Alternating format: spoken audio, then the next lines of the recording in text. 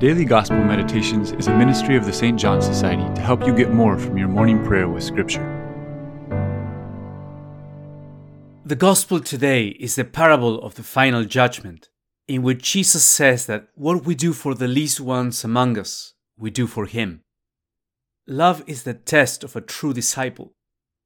It is from this passage that the classic works of mercy are taken from.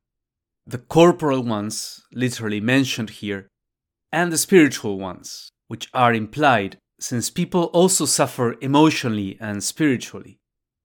With these words, Jesus is teaching us that in order to be His disciples, we need to learn how to love, going beyond the sphere of our immediate personal interests and assisting those in dire need. We are called to love those who are hungry, sick, lonely, ignorant of Christ, rejected, going through challenging times, and so on.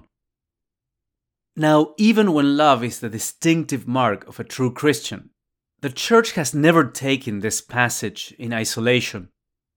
Someone could say that the King only mentions works of love, and therefore it's not necessary for salvation to have faith, or to love your own family, or to do these things with the right intention. It's true that these things are not mentioned here, but they are explicitly mentioned in other New Testament passages. And that means that they are presupposed, because without faith, right intention, or love of family, works of mercy wouldn't be authentic and sustainable. And vice versa, those other elements in our spiritual lives would be corrupted if we didn't develop a disposition to assist people in need. Finally, the Lord links works of charity to His judgment to indicate how central they are, and also because it's true that we will be judged by God at the end of our journey. This doesn't mean that Jesus would want fear of judgment to be our primary motivation. Many people need that reminder of God's judgment as a wake-up call to shake them from their callousness. But then once you start walking, fear of punishment is not a perfect motivation.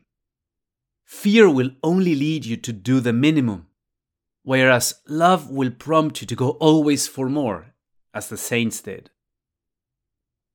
So in what ways is the Lord asking you to practice works of mercy? How has the practice of works of mercy enriched other aspects of your spiritual life?